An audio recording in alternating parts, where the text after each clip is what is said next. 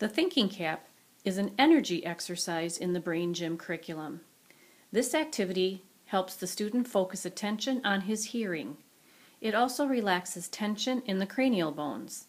The student uses his thumb and index fingers to pull the ears gently back and unroll them. He begins at the top of the ear and gently massages down and around the curve, ending with the bottom lobe. The thinking cap activates the brain for crossing the auditory midline, including auditory recognition, attention, discrimination, perception and memory, listening to one's own speaking voice, short-term working memory, silent speech and thinking skills, increased mental and physical fitness, hearing with both ears together,